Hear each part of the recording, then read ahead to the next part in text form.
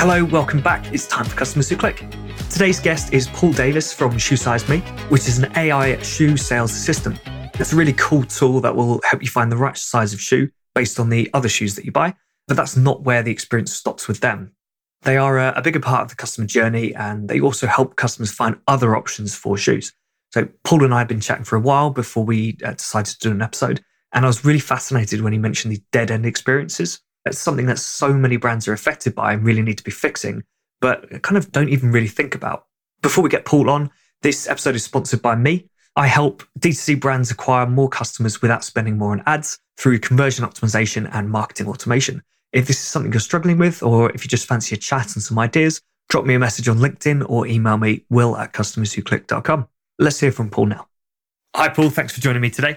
Do you want to quickly introduce yourself, a bit of your background and how you've got to where you are today? Yeah, hi. My name's Paul Davis. I'm the Chief Commercial Officer for ShoeSizeMe. We are a business based out of Switzerland. We've got an office in Barcelona, and we're focused on the e-commerce market, helping people sell more shoes online. Seems like it's a difficult market, and it seems like it's a worthy thing to approach. Yeah, absolutely. I know I've had problems buying shoes online, but it's just so much more convenient than going into a store. It's funny, I went into a store in Amsterdam the other day and was doing a video because we were comparing the in-store experience to the online experience, and it was fascinating. We actually played it back to the brand we were talking to, and I think it was quite eye-opening for them. One of the other big things was, maybe skipping ahead a little bit, but the differences in conversion rates between the in-store and the online is just profound. So the average conversion rate in a store is between 10 to 20%. Average conversion rate online is between 1 and 2%. There is a profound difference. And I imagine that conversion rate goes up a lot when a salesperson actually interacts with a customer, rather than just leaving them free in the store. Yeah, I mean, obviously that I think we've all experienced those really good customer, interactions with somebody in a store who was really kind of like a product expert, but probably also a person expert. That they know how to approach somebody, they know how to help them. They're not just trying to make them buy something. They're actually trying to help them, educate them about the thing that they're about to do. And I think that kind of like that positivity, it just works. I mean, it's worked for thousands of years. Probably the thing that I enjoy the most if I'm buying something, somebody actually giving me some expertise. I always think that's interesting. Well, interestingly, so I've been doing some customer interviews for a client, and it's for quite a high, what's the word I'm looking? High involvement purchase. Mm-hmm. Yeah, needs a fair bit of research, quite high priced, and loads of people do end up phoning in to the customer service or the sales team, who are really, really good at providing information.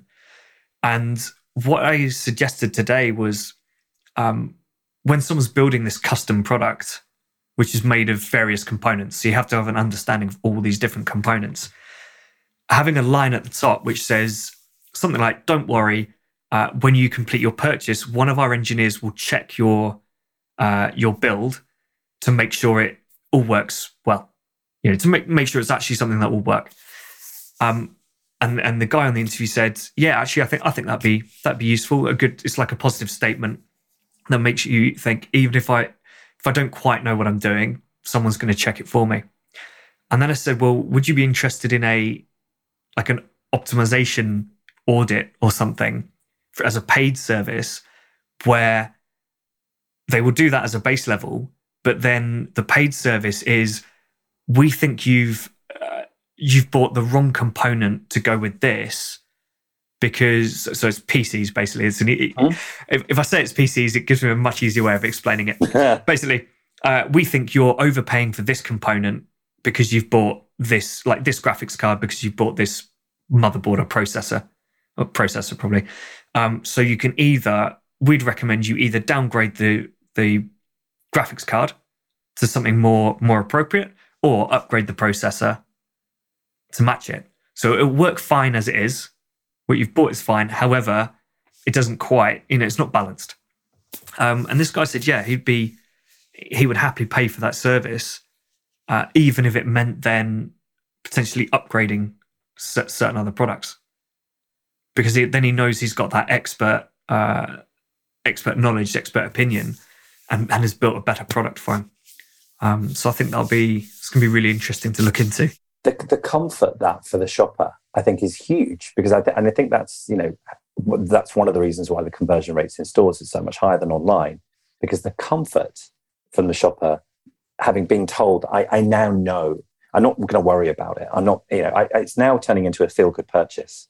And I think that there is the opportunity to turn anything into a feel-good purchase is a really great thing to do for a shopper. Because I think also that the next following things is, okay, not only how do you help the shopper buy right now the thing that they're looking for, but also then how do you create an ongoing interaction with them? Like, how do you create that either brand loyalty, I guess it could be with a retailer too, right? How do you, that ongoing customer relationship, what is the foundation to that? Now, for instance, if people are selling the same things, it kind of maybe turns into a bit of, it might be a commodity, but it might be a cool commodity. So let's say there's a latest brand of whatever sneakers, right, that comes out. You might have 20, 30, 40, 100 different retailers selling the same product. Still a cool product, but how do you differentiate here? How do you turn that into a purchase they're going to be happy with anyway? But how do you then use that as an anchor for an ongoing relationship with that shopper? And I think that idea of that extreme customer service, and I use this word in this case, extreme, as a positive thing, that it's going to make me feel okay about buying this. And I would personally really, really value that. I always engage with those kind of things. So I've been looking at trying to buy a bike recently. I know nothing about bikes. Like, last thing it was in the 80s, BMX in the 80s.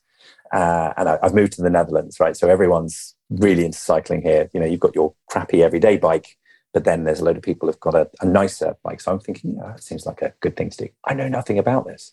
And I've been noticing the amount of customer care, the amount of customer service in that end of the market is much higher than other things I've seen on average.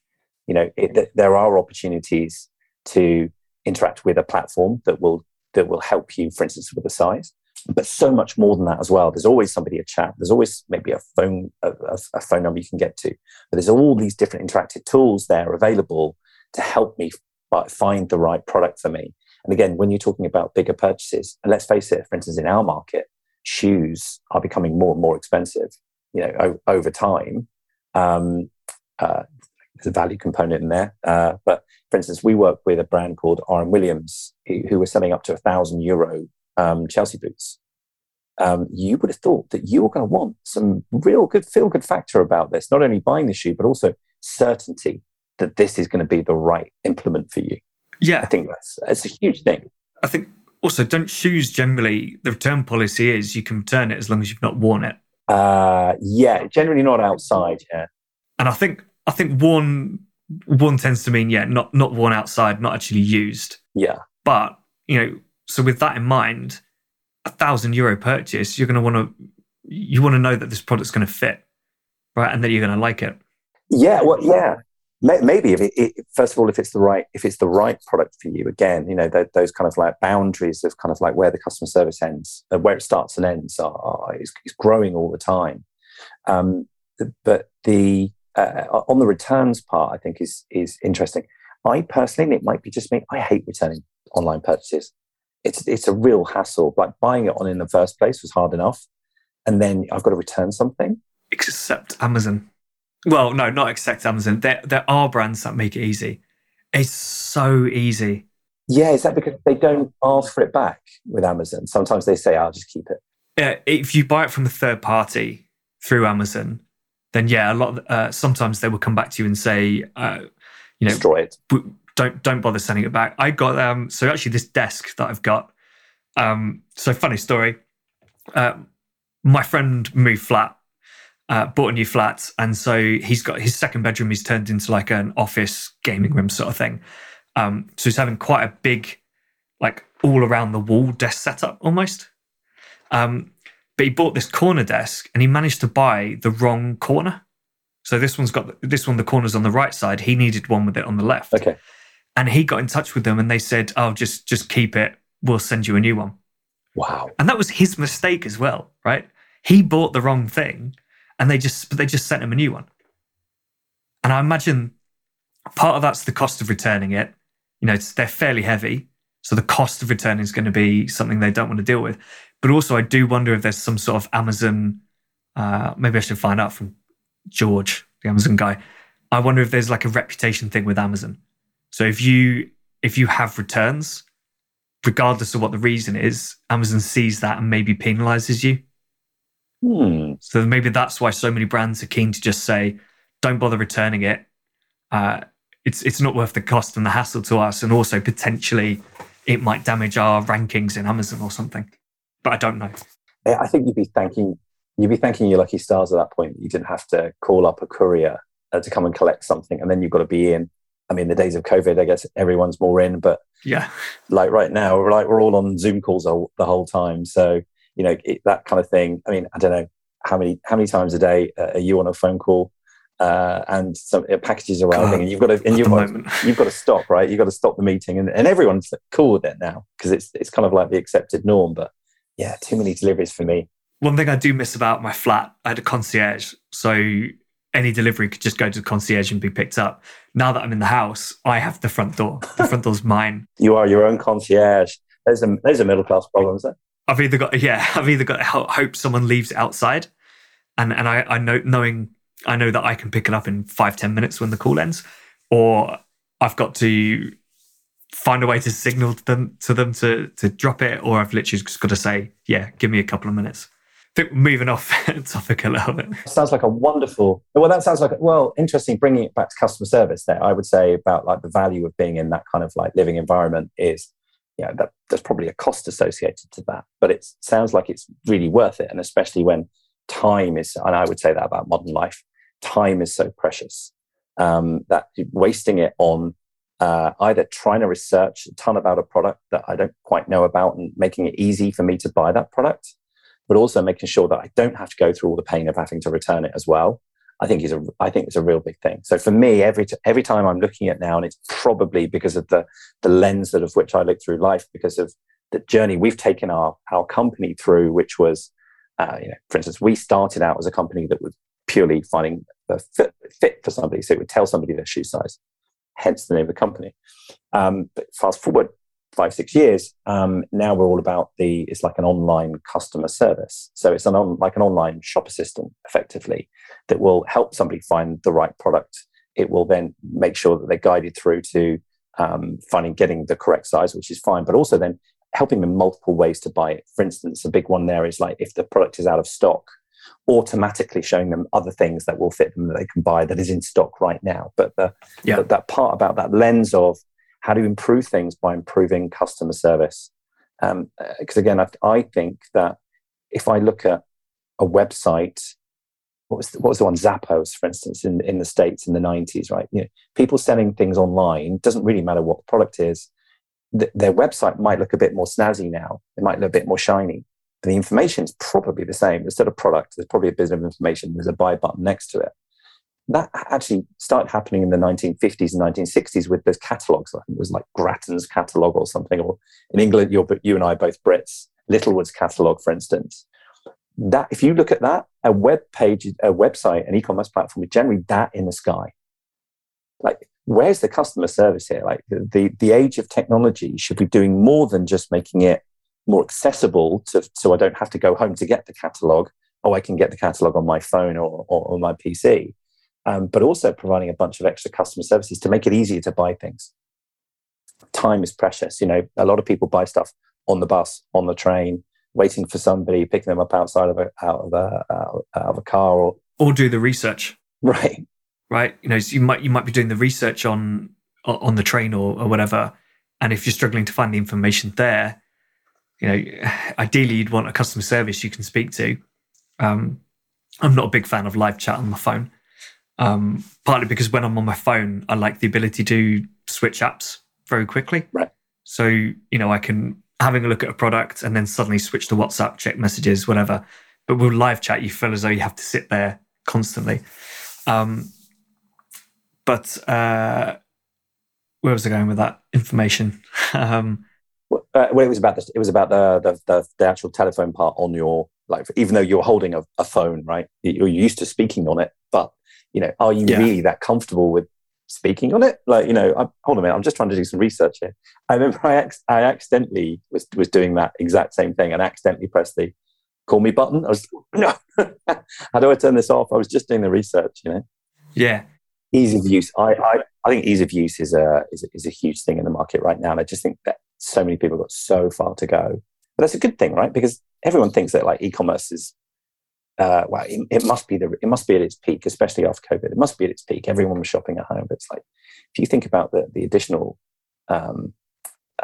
experiences that you can give to shoppers to help them buy online, there's so much more to go with this. This is effectively in the dark ages. This is, as I said, a catalog in the sky. If you provide those extra customer experiences, those extra help, that ease of buying, I think e-commerce has just got so much further to go. I think we're really in the infancy right now. I think it's going to be a golden time, which I think makes it exciting to be in this market right now, because there is that age of innovation. I really do feel there's that age of innovation right now. Yeah. Well, what sort of experiences do you think are out there? What opportunities?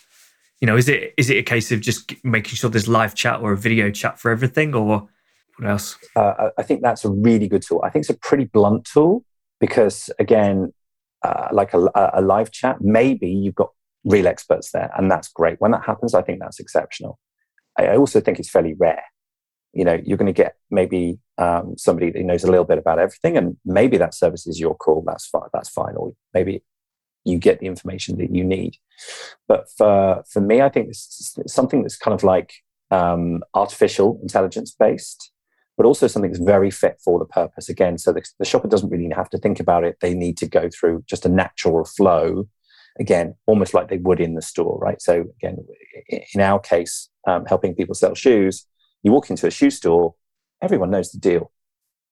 I would imagine a big proportion of the planet knows the deal, what happens when you go into a shoe store. If you're really lucky, someone's going to greet you at the door and they're going to say, hey, how are you doing? I've heard Vans, for instance, do this cool thing where they immediately ask someone and they say, hey, dude, what's your size? What size are you wearing in that right now?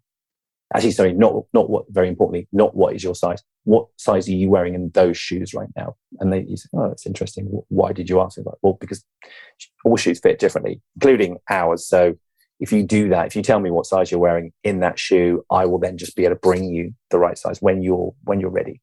And obviously what happens there is you're thinking, oh, that's interesting. That's a different level of customer service right there. But also in the same point in their back of their minds, they're going to be thinking, once you've chosen something, if they don't have that in stock, they're going to be bringing you options. They're going to be helping you buy something fit for purpose in stock that you can buy right now.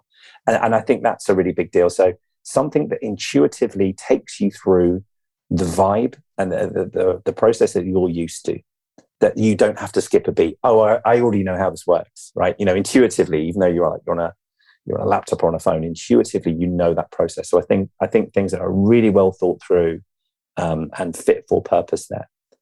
Otherwise, alternatively, you've got to have a bank of experts there waiting there. And obviously, the point about online growth is probably around automation. How do you employ one thing that could help 100,000, 200,000, help 1 million people? That's what it should be, rather than a bank of customer service agents like waiting to take your call. Now, I heard some really great things. There was this brand in Australia during the lockdown. They had the people that should have been in the store at home with a ton of expertise, and they were actually saying, press this button, you can speak to a real expert. And I thought that was cracking. What a great idea. Yeah, Liberty of London did it as well here. Yeah, it's that the athlete's foot. In fact, I think it's still on their website. It's like a little looks like a live chat thing, but I think it says speak with an in-store specialist or something. Yeah. And you actually, I believe they connect you with the specialist from the category that you're looking at the time. So one of the, and I think the concept is wonderful. You imagine how that worked. That's great, right? But it worked especially well, or maybe it worked during lockdown because everyone's at home. What my personal experience of that, and it doesn't mean that is everyone, and it doesn't mean it doesn't work. It's just what I have experienced is I've tried that when the stores were all open, the person was busy. Like the in-store person was busy doing their day job. And it was like, okay, that instance So for instance, like even yesterday, I was asking a question online and somebody said in the chat, and it was a real person, right? You could tell it was a real person. I think you could. Maybe they're just that good now. But it said, we'll get back to you. Give us your email address. We'll get back to you 24 hours later. Like, and what is 24 hours in e-commerce years? Yeah. And 20, depending on the product and stuff, 24 hours is I've bought it from someone else. Right. Yeah, absolutely. So that delay and that anything there, it's like, how do you, I think with selling anything online right now is about how do you service that need or hopefully even desire now? How do you do that immediately? Yeah. I think that's important again, which is our idea of we're doing some research and looking at like what's the biggest conversion killer in online that we could find was out of stock. From our research, it was a third of shopping experiences are blocked, don't end in a sale because the thing you're trying to buy is out of stock, and then generally that journey just ends. But that ability then to automatically go like you would in a real store, the shop person going, I've got you covered actually because I've actually gone and already checked some stock. I've already checked that this is right for you and it's going to fit you, or let's say in your PC analogy, it's going to work for you and you can buy it right now. The ability for human beings to like desire help and take that help. Like I don't know about you, I'm definitely not an expert in everything. I love it when I speak to somebody that knows more about something than I do. It makes me feel comfortable. I'm more than likely not only to buy that thing, but to carry on going back for that same experience. Well, I bought a tennis racket recently. Having not played tennis for excellent 15 or so years, I've joined a tennis club now. And I've got my old racket is like 20 years old. So it needed a bit of I needed an upgrade or something new. I went into the store. The guy took my racket, looked at the details on it, kind of held it for a little bit, asked me a couple of questions on how I play, like my style of play and stuff, and how old I was and like how mobile I am, I suppose. What is the rating for that? How do you even answer that question? How mobile are you? Well, I answered that. I can get around the tennis court like quite quickly, whereas some people can't. So that determines the type of strings you want and the weight of the racket and things. And he pulled off about 3 or 4 rackets off the wall, got me to hold each of them. And I went, I don't really have a clue what the difference is between these. And he said, in that case, have this one. And it was might have been the cheapest one or the second cheapest one. And he said, for the extra 40 quid or something, you're not really good. For someone who's so new back to tennis, you're not going to notice the difference between these 2 rackets. So not only did I have the experience of an expert saying, cool, I'm going to get you the product that's right for you, but he also gave me alternatives and then downsold me. You're definitely buying that product and you are definitely going back. Like if you had any other these needs, that is the perfect shopping experience, apart from if they gave you an ice cream. Yeah. There's actually a little cafe in there as well. So coffee's better. It doesn't really fit with the tennis vibe, does it? Giving people ice cream, but you know what I mean. But yeah, I mean, I'm absolutely going to go back there next time I need a tennis racket because that guy clearly knows what he's talking about.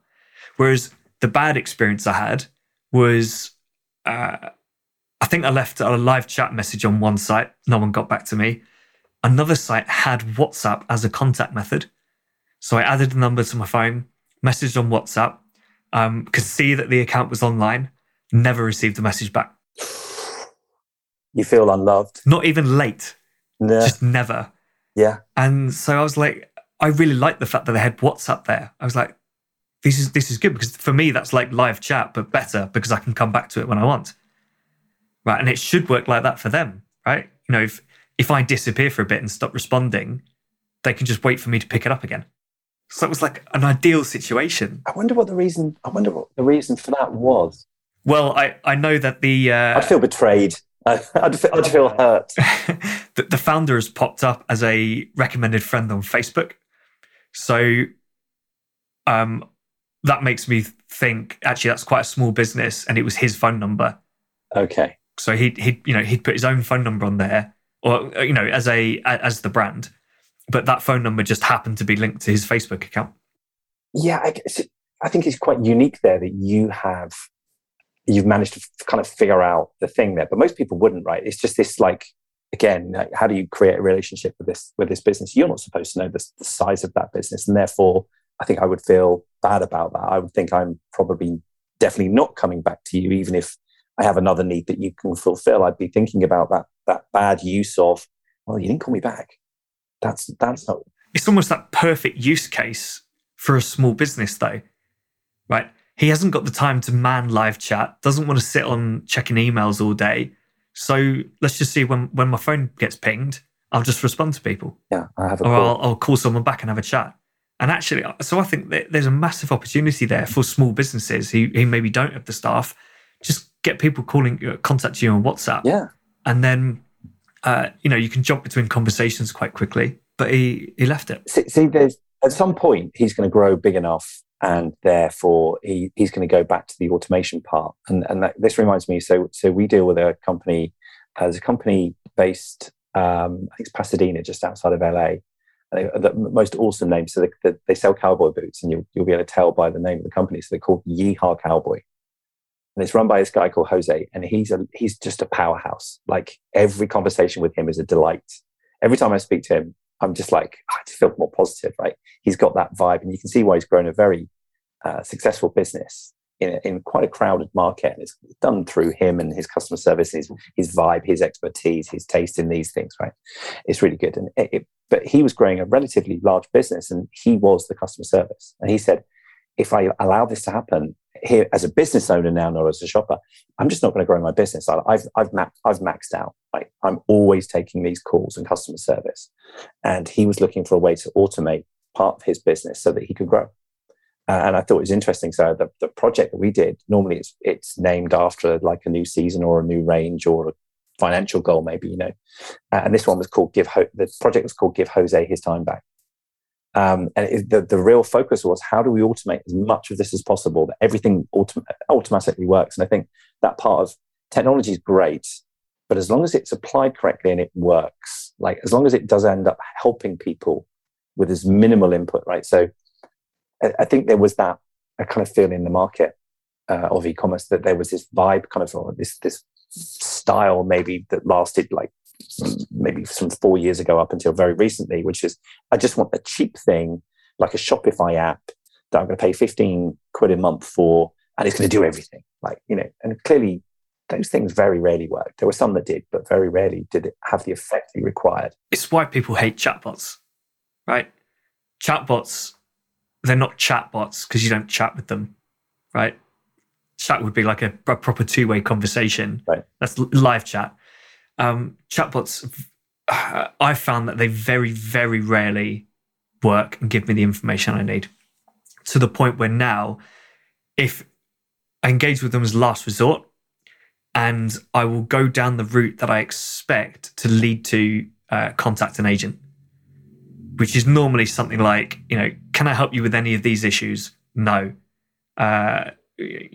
You answer a couple of questions as, no, this doesn't help me. No, this doesn't help me either. No, this still doesn't help me. And then it goes, okay, would you like to speak to an agent or yes, or go to an FAQ or something? And I'm like, yep, speak to the agent. And it's taken me 3 seconds. I haven't paid any attention to the actual chatbot experience, apart from trying to click those buttons that I'm expecting to lead me to a person. This again, it's probably that the use of technology, if it's poorly implemented or poorly thought through, it acts as another barrier for the shopper, doesn't it? It's like they're thinking, this is just a pain. This doesn't really help. And then I think that, again, we've seen a change in the market. I think from these people, these desiring these. Well, I'll pick this, whatever these app, and it's probably unfair to pick on Shopify. I'm just trying to think of another one. There's a little app for my e-commerce platform, and that should solve all my problems. Well, that's kind of unfair on the creators of this thing. You're paying a small amount, maybe it's even €1,000 a month or something. It's still a relatively small amount for something that's going to do such a big thing. What we're finding is, again, people are going to the more luxury side of this aspect and going, okay, do you know what? That's a big problem. And I should expect to be paying more for this. So people seem more willing to invest now in that service. However, there is a huge demand right now, as there should be. There absolutely should be. Now I've paid a lot of money for something. I really expect this to work. I really expect it to work for my shoppers. I need you to have really removed problems measurably is an important thing. Yeah, there's this idea that just by installing this app and doing the basic setup, it's going to solve that problem.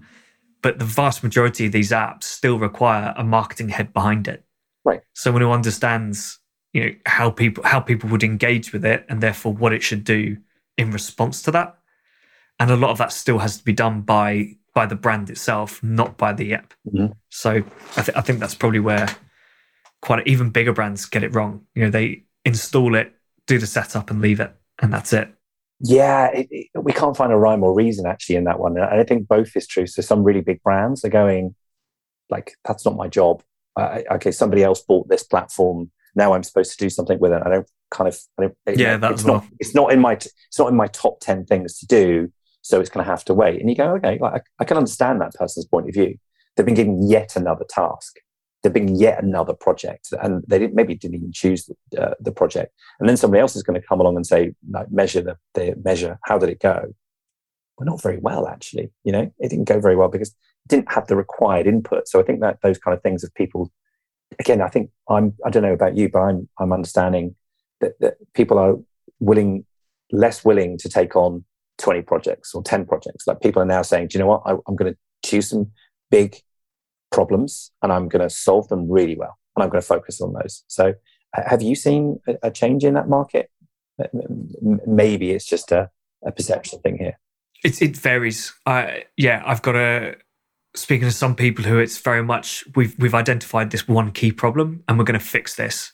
We're going to work on fixing this until it's done, and then we can explore other things. And then other people who are 20 different, much smaller projects. Right. And hoping that each of them will move the needle. And I do think the focus on maybe not one project, but the focus on a handful of projects is going to be better, because you're more likely to pick the projects that are going to have a bigger impact and you're going to do them better. These 20 projects that you're working on at the same time, so each one's got 1/20th of your time allocated to it, are all going to be done as quickly as you can. And that's probably, again, like the problem with these apps, right? Basic setup. They don't have time to do something, so they install an app to do it for them and do a very quick setup on the app so that they can move on.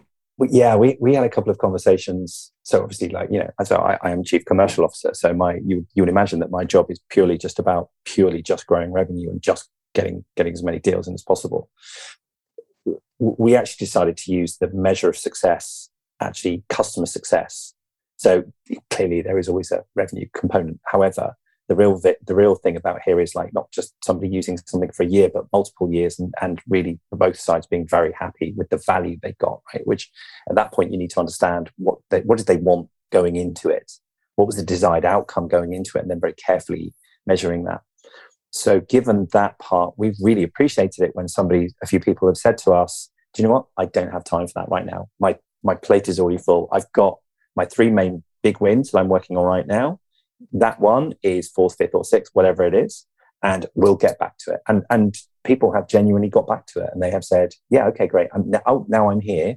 I've delivered those things. This is now the hot topic, and now we're really going to focus on that. And we found that worked really well, because people are really committed to it at that point.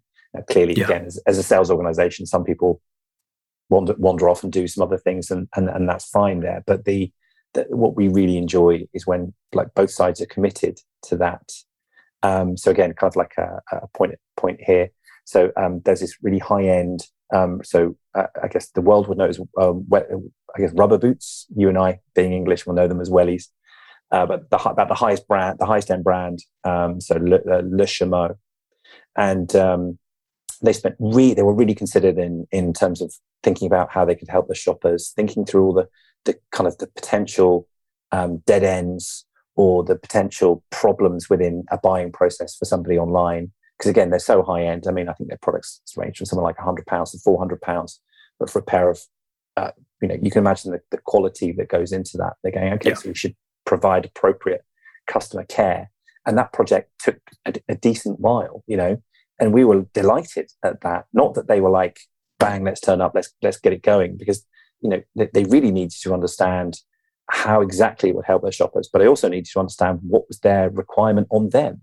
And I just thought that was such a smart way to do it. I think it's really important, not going through a process for the sake of going through the process, but everyone had their eye on what effect is this going to have on the shopper, and how do we give it the best chance of life. It was, really, really very a very good experience all round. Actually, it's interesting seeing, retailers who sell the same brands as everyone else, and one retailer will do a absolutely fantastic job of selling you that product. They will have, like a shoe size finder, right? So you can find the actual size that's going to be correct for you. If that shoe is not in stock, it will recommend you another one that's in stock. Then when you go through the checkout, everything is fantastic. And then you look at a luxury brand charging hundreds of pounds for their products, and it's almost like they've put no effort into their product page at all. There's the price, a few images, basic description, and I don't know. Is it the assumption that because it's expensive, people just buy it because it's expensive? That can't really be the reason, but it's just like they don't go through that process of how are we going to convince someone that this is worth £400-500 when they could buy or thousands. Well, in some cases, thousands as well. I mean, if you're getting to like high-end luxury shoes, like women's shoes specifically, and I think in the female market, some of these things are wildly expensive. And I guess there's the element of, well, we have discerning shoppers. They probably have bought one of these products before, and therefore they can probably just go through the process and buy it online. However, that's great. Apart from, what about growth? Is your growth plan just to sell more to the same people, or are you going to expand your market? For instance, like RM Williams, amazing in Australia. The growth plan is a lot of it is, I mean, there's a long way to go in Australia, but also the growth plan is international, and acquiring new shoppers, acquiring new customers for life, and that's great.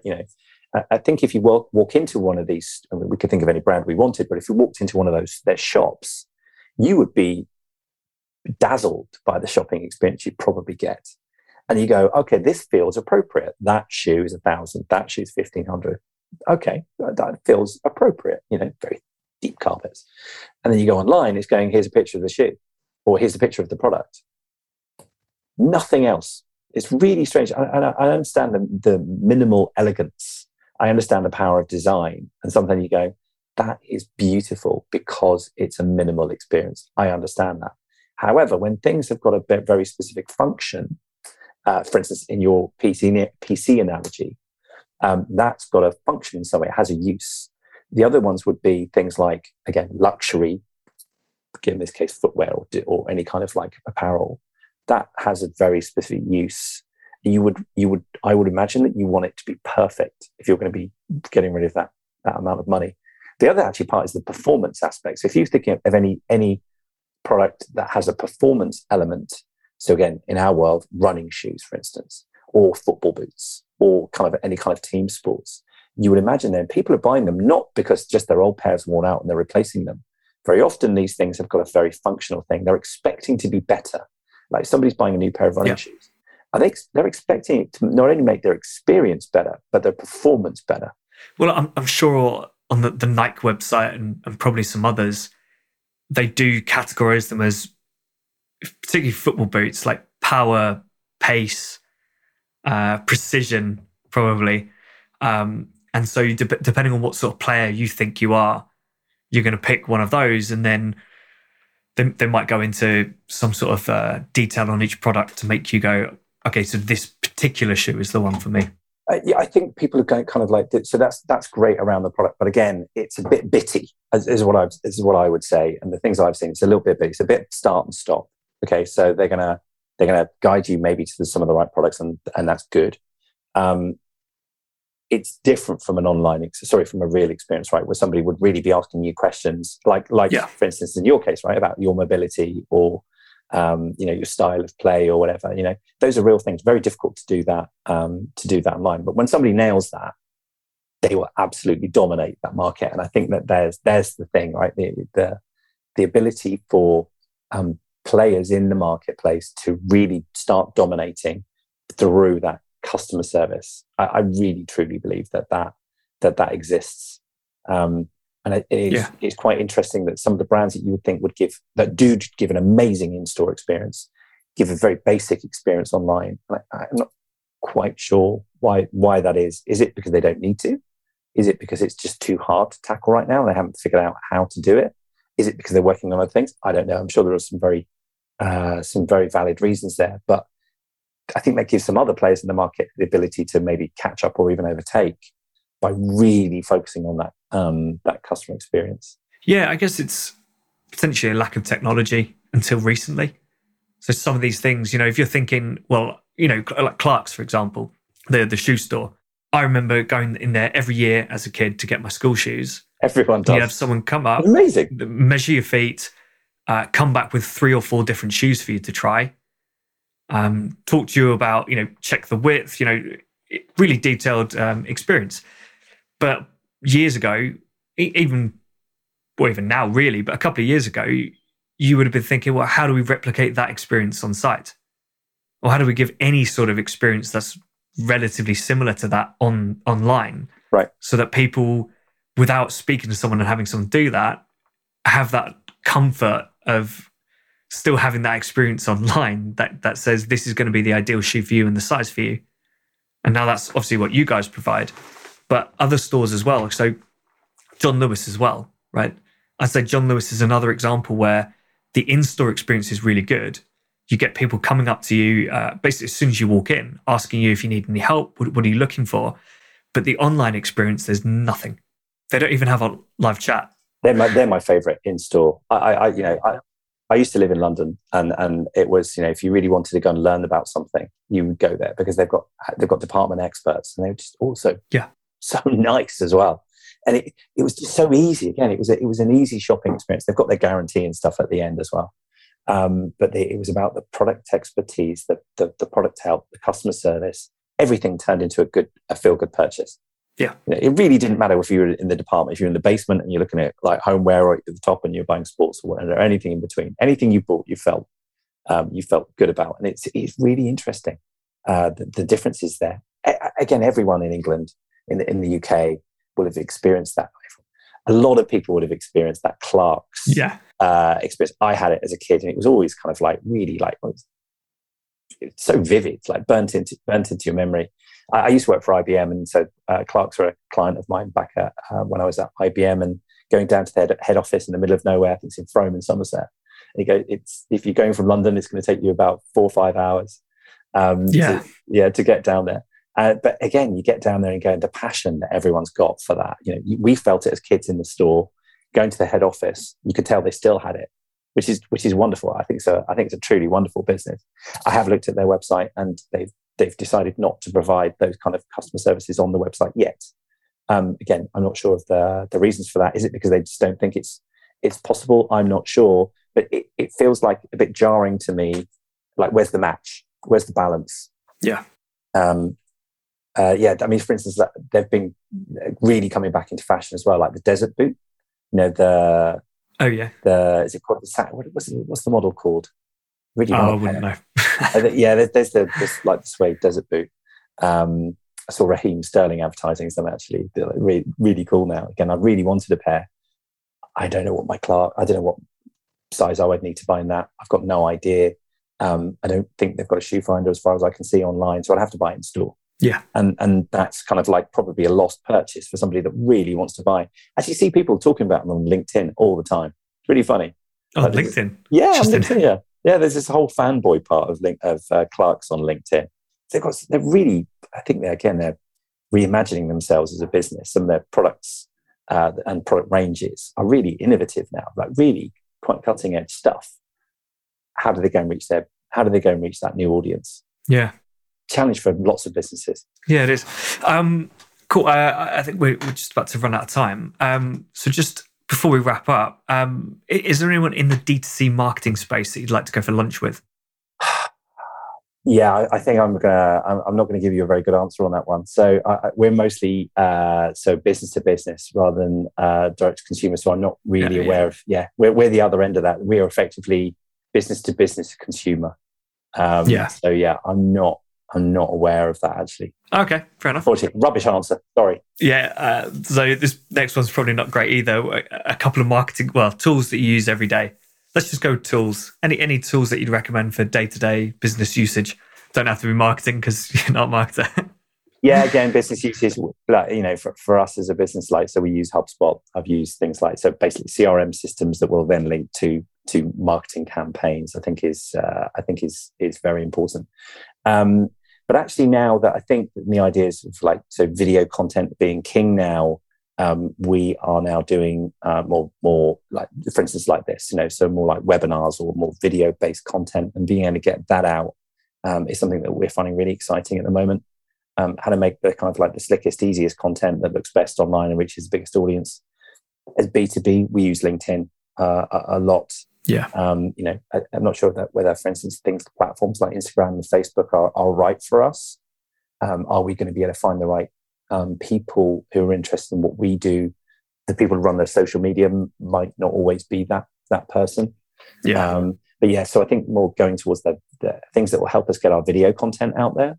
So I don't know if anyone's going to put any comments on this, but if anyone's got any suggestions on that, I'd be all ears. Yeah. Okay. Cool. And if anyone wants to get in touch and find out more about what you guys do, what's the best way of doing that? It would probably through either LinkedIn, so you can have a good chat there. They can go to our website, which is shoesize.me. But I think probably a more chance if they want to find me. So Paul Davis, Davis.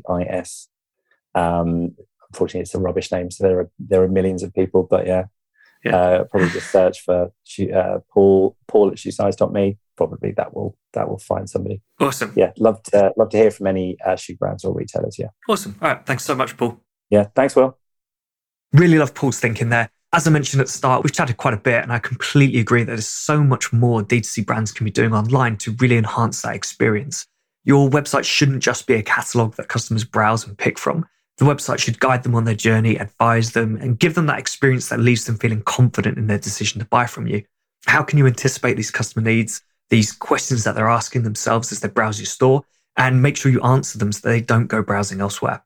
If you'd like to reach out to Paul, you can find him on LinkedIn or head over to shoesize.me. Any other podcast questions, feedback, guest requests, please send them over to will@customerswhoclick.com or tweet me at Will Lawrenson. Next up is Simon Clark. We're going to be talking about customer research projects, how to gather quantitative and qualitative data, and importantly, how to use it. But until then, keep those customers clicking.